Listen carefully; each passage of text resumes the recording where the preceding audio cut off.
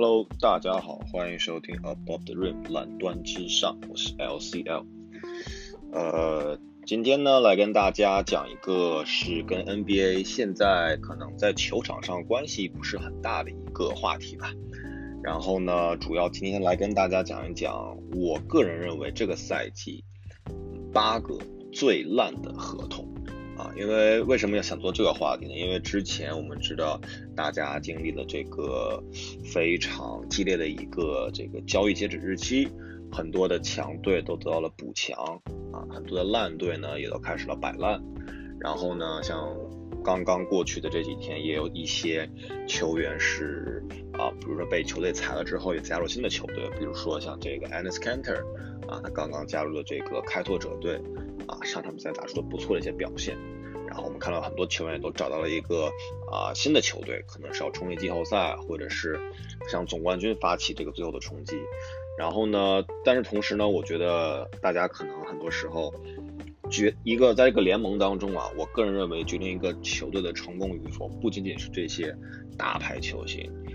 然后很多有一些很糟糕的合同，可能1到2个合同就会整个影响你整个球队的这个薪资的构建也会导致你整个球队在可能这几年都没有办法去操作，甚至有时候你为了要把这个很糟糕的合同交易掉，你还要搭上一些选秀权或者一些很有天赋的这个年轻球员比如举几个例子，就像我们看到之前湖人为了把这个莫兹戈夫这个大中锋的垃圾合同交易掉，他就要把这个拉塞尔这个2号选秀拉塞尔一起交易到篮网队。虽然说换来了这个洛佩兹和这个库兹马但是呢，在当时看来，大家觉得这是一个湖人也是一个就是怎么说呢？他也是一个没有办法的一个举动，因为当时那个 Russell拉塞尔他其实还是有很高的这个潜力的。然后我们也看出来，这个赛季呢，他也达到了这个全明星级别所以说呢，很多时候这些大合同、这些垃圾合同，对于一个想要进季后赛或者想要去争冠球队，还是有很大的一个负面的影响。然后很多很优秀的球队，你看他们的这个球员里是没有那种垃圾的合同那么今天呢，我就来跟大家讲一讲，我认为这个赛季现在联盟中的8个最烂的合同第8名是森林狼队的 Gorgie Jane 吉扬。这个赛季呢，他的薪资是1500万美元，场均数据是 5.7 分、4.1 个篮板和 0.5 次盖帽。怎么说呢？其实这个吉扬在前几年呢，明尼苏达呢还是有一些进步的，包括他的整个的防守然后包括他也是打过一些首发然后呢，但是呢，当他签了这个4年6400万这个合同之后，他就已经不会像以前那种有那种怎么说呢，有那种防守统治力。现在整个的这个森林狼的前场是这个唐斯和这个基普森来作为这个首发的大前锋跟中锋吉扬只能作为一个替补，在替补上也很难有这个表现所以锁住的这个1500万一个还是非常大的一个薪金合同然后第7名是老鹰队的 Miles Plumlee这个普拉姆利这个赛季呢是 4.4 分 2.2 个篮板，但是他的薪金有1250万美元也是非常非常大的一个合同。然后呢，这个普拉姆利其实在杜克大学的时候是个非常厉害的一个球员。然后呢，他的哥哥一个是这个掘金队的这个梅森普拉姆利，然后呢他的这也在联盟打猎也是中规中矩吧，一个也是在很多队伍打过球一个大中锋然后呢，其实看下来，老鹰队其实这个赛季它的主要的一个这个目标还是说去培养新秀这个主要特雷杨为主。然后呢，他有时候可能也需要一些这种就是比较糟糕的合同来填补一些薪资因为在 NBA 这个联盟中，每个球队都有一个这个资金的这个 ceiling 和一个 floor， 就是你有一个一定要达到一定的一个薪资，如果你要达不到，你要去交那些钱所以说有些时候就需要这种垃圾合同来填补这个空缺。然后呢，这个我们该讲第六个，我觉得很垃圾的一个合同。这个球员可能大家都不一定知道，叫 Cristiano Felicio 费利西奥，是公牛队的一个大哥。这个赛季是850万的薪资，场均是3.1分，2.8个篮板。这个数据基本上我觉得就是可以忽略不计了。这个他也是一个6尺10寸的巴西大个。他当年是他的这个合同是4年3200万，要到这个20到21赛季。他上个赛季其实呢，在17-18年这个赛季打的还可以吧，场均有差不多6分。可能公牛觉得他会是一个不错的这个替补中锋。但是呢，怎么说呢？现在看这个，这个球员可能他就只是一个，只会有点他的身材可能很大，但是没有任何的移动力，没有任何的进攻力，也不会策应，甚至防守都会很慢。然后呢，我们看完前3个球员都有一个特点，就是他们都是大个子，尤其是这个不会有什么特别好投射能力的大个子，他们就身材比较大，可能球队想签他们主要是为了。可以抢篮板，或者可以在防守在3秒区有一种劲势，就是这种压迫力吧。但是对于现在的联盟，大部分的得分手段都是从3分线外来进攻，所以这种传统性的防守中锋慢慢的在联盟中的这个也没有什么位置。虽然可能很多球队还想就是赌一下，比如他们要放慢对手的节奏，或者想打比较阵地战多一点。但其实很多时候我们看现在联盟的这些顶级球队，他们的主要的得分手可能还都是以外面发起的，包括像金州勇士的这个库里杜兰特也好，包括你像东部卡哇伊 Leonard 字母哥，这个他虽然是以一个突破为主，但是字母哥他其实围绕了一堆射手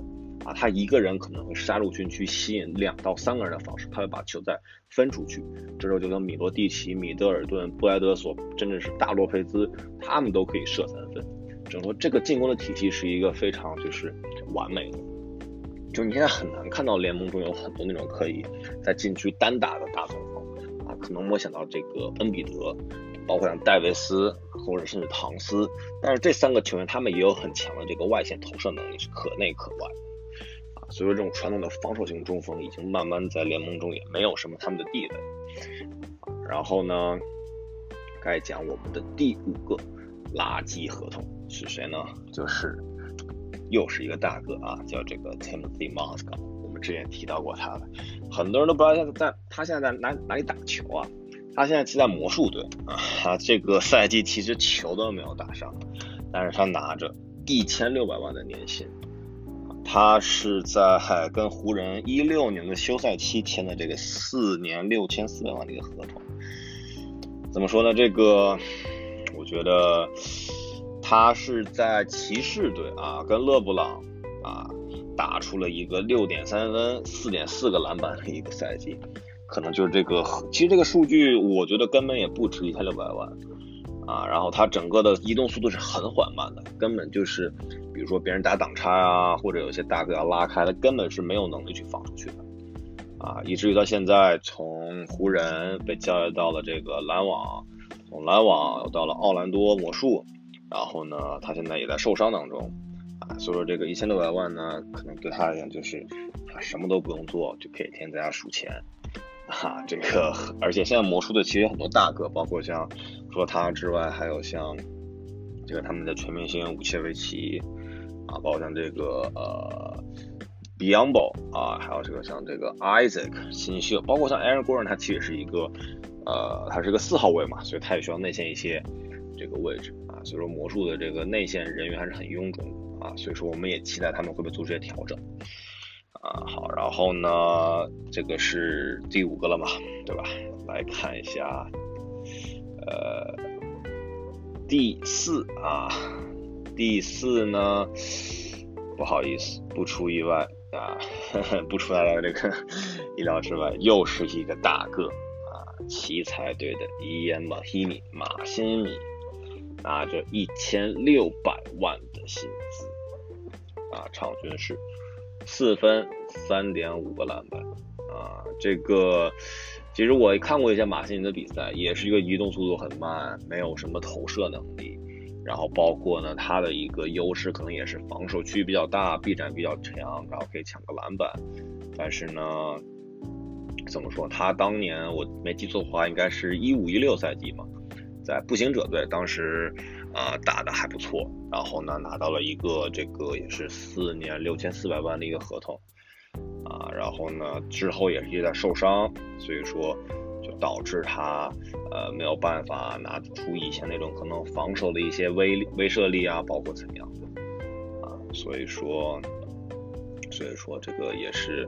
一份比较垃圾的合同了。而且奇才现在可能包括他们单球星沃尔这个马上4000万的这个顶薪合同，可能很多人看也是一份垃圾合同因为沃尔这个赛季也报销了，所以很多人也并不知道他以后会怎么样所以奇才队现在这个处境也是很尴尬。然后刚刚又把他们的这个3号位Otto Porter交易掉所以说奇才的这个前景也是非常的糟糕。其实一度以为还是一个每年都会是一个可能是一笔黑马，因为有这个沃尔比尔这个双后场组合，加上这个 Otto Porter 一个很强的3D 球员但是现在不得不呢就是伤的伤，交易的交易掉，只能靠比尔带着一群老将底薪球员垃圾合同在东部这个拼搏所以说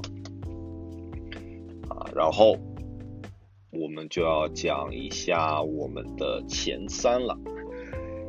第3名是我们刚刚也有提到这个 Bismack Biyombo， 然后不好意思跟大家澄清一下，他现在其实是在黄蜂队的，他不是在魔术队现在在黄蜂队。然后呢他这个赛季是1700万的薪资，场均是4.5分，5个篮板和1个盖帽这个其实 Biyombo 当时进联盟的时候，很多人都以为他是下一个这个穆大叔穆托姆博，然后他当时也是在11年是第7顺位，首轮第7顺位的时候被选中的。然后呢他其实在这个联盟打了几年之后呢，虽然说得分可能也就是6-7分，然后8-9个篮板然后但是可能很多人在他身上可能看出一些防守的这个威慑力因为他可能臂展很长，然后运动能力也不错，所以当时在16年的这个休赛季是拿到了魔术一份4年7200万的大合同这个怎么说呢，这个合同当时肯定很多人是很质疑为什么会这么大然后现在场均他只能打个10到15分钟，但是1700万的一个薪资合同就是其实黄蜂队有很多非常大的合同也很糟糕，除了这个 Biyombo 之外，他们的 Batum包括像 Marvin Williams 虽然他们刚刚举办了这个全明星赛，但是我觉得其实肯巴沃克这个休赛期的一个去还是离，也是这个球队很需要关注这件事情。因为黄蜂队虽然每年都是球队的配置上感觉还不错，但是可能很多时候也只是勉强进季后赛，或者季后赛一轮游，甚至有时候还进不了季后赛所以说这么多年他们培养出了沃克这一个全明星，但是没有办法给他足够的一个能力跟支持吧。所以呢可能这个休赛期我们看看沃克会不会离开黄蜂，会不会去尼克斯或者去篮网这种球队然后呢其实后6位球员就是我刚刚提到6位球员都是这个大个，然后都是这种非常怎么说黑又硬，臂展长，防守能力可能是比较强的可能他们都是以这个像穆托姆博Roy Hibbert 齐伯特这种，包括像戈塔特这种比较 old school 一点的这种内线防守传统中锋一个模板吧但是这种球员其实他的这个怎么说呢，在现在这个联盟真的是已经不适应了因为现在的大个我们看到，除非像卡佩拉这种他是说到丙皇嘛，对吧？因为就是哈登跟保罗会一直给他们送空接所以他们可能需要做就是有很强的这个防守能力，防挡拆的时候脚步够快，可以跟上对方的后卫，然后对方后卫投3分也可以出去补防。所以说我觉得这些球员可能还是一个系统问题吧但是呢其实我们看到这些基本上都没有很好的就是跟他们的这个薪资做出相应的贡献然后当年其实像我们看到像那个哈希姆塔比特，当年是第2顺位被选中，然后打了也就是新秀赛季合同之后也随便打几场也就淡出了 NBA。所以说可能我不知道以后几年内这种传统的就是大个的中锋以防守为主的还有没有可能在这个联盟中用他们自己的一套方式去生存下去，还是他们可能要根据联盟整个变化也要开始去投3分，加强他们的这个移动的速度然后呢，说完了6位是以这个内线为主的，再说2位球员，这2位球员可能不是那种传统意义上我们认为的5号中锋，但也是一个比较大个的然后第2名我们说的 NBA 这个赛季最垃圾的合同是谁呢？是 Ryan Anderson 这个赛季是2000万的薪资，现在在热火队场均是3.7分，3个篮板Ryan Anderson 其实很多球迷属于他可能是他在火箭时候的表现作为一个这个空间型的大前锋，有一手不错的这个3分，然后呢其他的能力可能就没有什么了，就是会投3分那个大前锋最早还在篮网队给这个易建联打过替补，后来是在这个当时新奥尔良，现在那会儿还是新奥尔良黄蜂我没记错的时候，也是打出几个不错的赛季，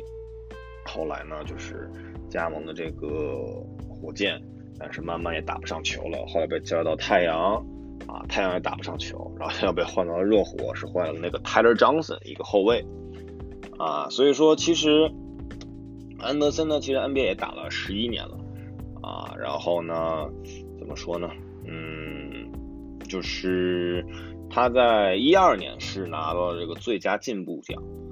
因为那一年他的这个整个的得分都有所上升，然后那会儿 NBA 可能慢慢在往这种更多的空间型大前锋发展刚才的3分也得到了一个他的这个用处，但是呢由于现在他整个的运动能力也下降了，然后呢去的队伍可能也没有很强，没有办法去施展他的这个能力，因为像火箭队到最后的话他就开始用这个 PJ Tucker 包括去年是 PJ Tucker、Trevor Ariza然后之前像那个巴莫特这种球员，这种可以防守的球员，但其实安德森他可能是更多进攻的作用大于防守像在火箭这种球队就会有哈登、保罗来阻挡这个进攻，他的进攻就很难发挥出来，而且如果3分不准的话，防守是一个漏洞，就没有办法长期的留在这个场上。然后去了太阳之后，太阳现在也是一个主要是想培养他的年轻球员，以这个 Devin Booker 和这个Ayton 为主，所以说 Anderson 在太阳也是打不上球，所以就只能来到热火队因为热火队本身的薪资结构也很糟糕，还有很多非常糟糕的合同，像这个 Tyler Johnson、James Johnson， 包括Hassan Whiteside这些球员这些球员的合同也很糟糕，但他们至少还是可以有一点点的贡献所以把 Ryan Anderson 换来了，可能他合同也快到期了嘛，也是一份快要到期的合同，所以说他的这个赛季是拿到了2000万的薪资，但只能贡献3.7分跟3个篮板，一个非常低的这个数据，这是我们的第2名。然后第1名最糟糕的合同就是最名不副实最烂的一个合同我不知道有些球迷有没有猜到，他也是一个火箭旧将我不知道就是听众里有没有火箭的球迷，就是人长得很帅的钱德勒帕森斯，现在是在孟菲斯灰熊队，年薪2400万美元然后他的输出他的数据是5.7分1.3个篮板我觉得当你听到他拿的这个薪资和他的这个数据之后，我不知道你有什么想评论的这个他在离开了火箭之后是先去了小牛独行侠，对吧？然后这个他在火箭其实打出了几个不错的赛季那会儿场均差不多是有一个16分，可能6-7个篮板4-5个助攻，一个非常全面的小前锋其实火箭当时是要续约他的，但是由于这个独行侠给出一个非常大的合同，然后火箭没有办法去匹配，所以他又导致他去了独行侠。在独行侠之后呢，可能也是不停的伤病困扰就会导致他的这个是膝盖受伤，但是呢做完了这个手术之后，可能没有球队再给他大合同，谁知道这个灰熊队又送上了一份大礼现在他场均只有5-6分，而且已经在孟菲斯不打球了就坐在那边数着钱，然后可能跟嫩模约会这个也是一个人生赢家吧，长得也很帅，对吧？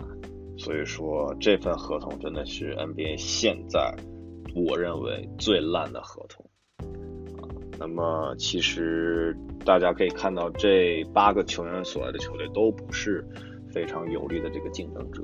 在这个联盟中，而且基本上他们都是已经要淡出季后赛了可能除了热火或者这个黄蜂或者这个包括像奇才狼这些球队，基本上对就是那可能进季后赛也只是一轮游，对吧？因为我们知道像东部已经被这4强所占有了，西部的话不出意外也是会金州勇士一家独大。所以说为什么今天想跟大家做这期节目，主要就是我个人认为说，很多时候我们看一个球队的成功，它不仅仅是它的一些球员的培养或者大牌球星的这种签约，很多时候它是如何去摆脱避免这些不好的合同。因为你有一个不好的合同，比如说你像帕森斯，你有一个2500万的球员，但是场均基本上只能给你5-6分，那么你就锁住了很大的一个空间，你就没有办法去签那些让你觉得可以给球队带来贡献的球员。所以说我觉得这个联盟还是一个非常的残酷，然后包括其实我们看有时候我们选球员，我们选一个比如说像这个 Markelle Fultz当年就是公认的第1顺位，然后现在也是经历了一些伤痛，经历了一些不愉快的事情吧，然后也是被交易到了这个魔术队我们就看这几年其实很多球员他被人预测的很好，被人吹捧的很厉害，但是可能呢联盟之后就不是那么回事儿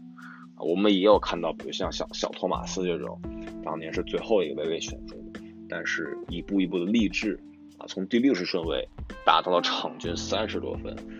当时凯尔特人在季后赛也是大杀四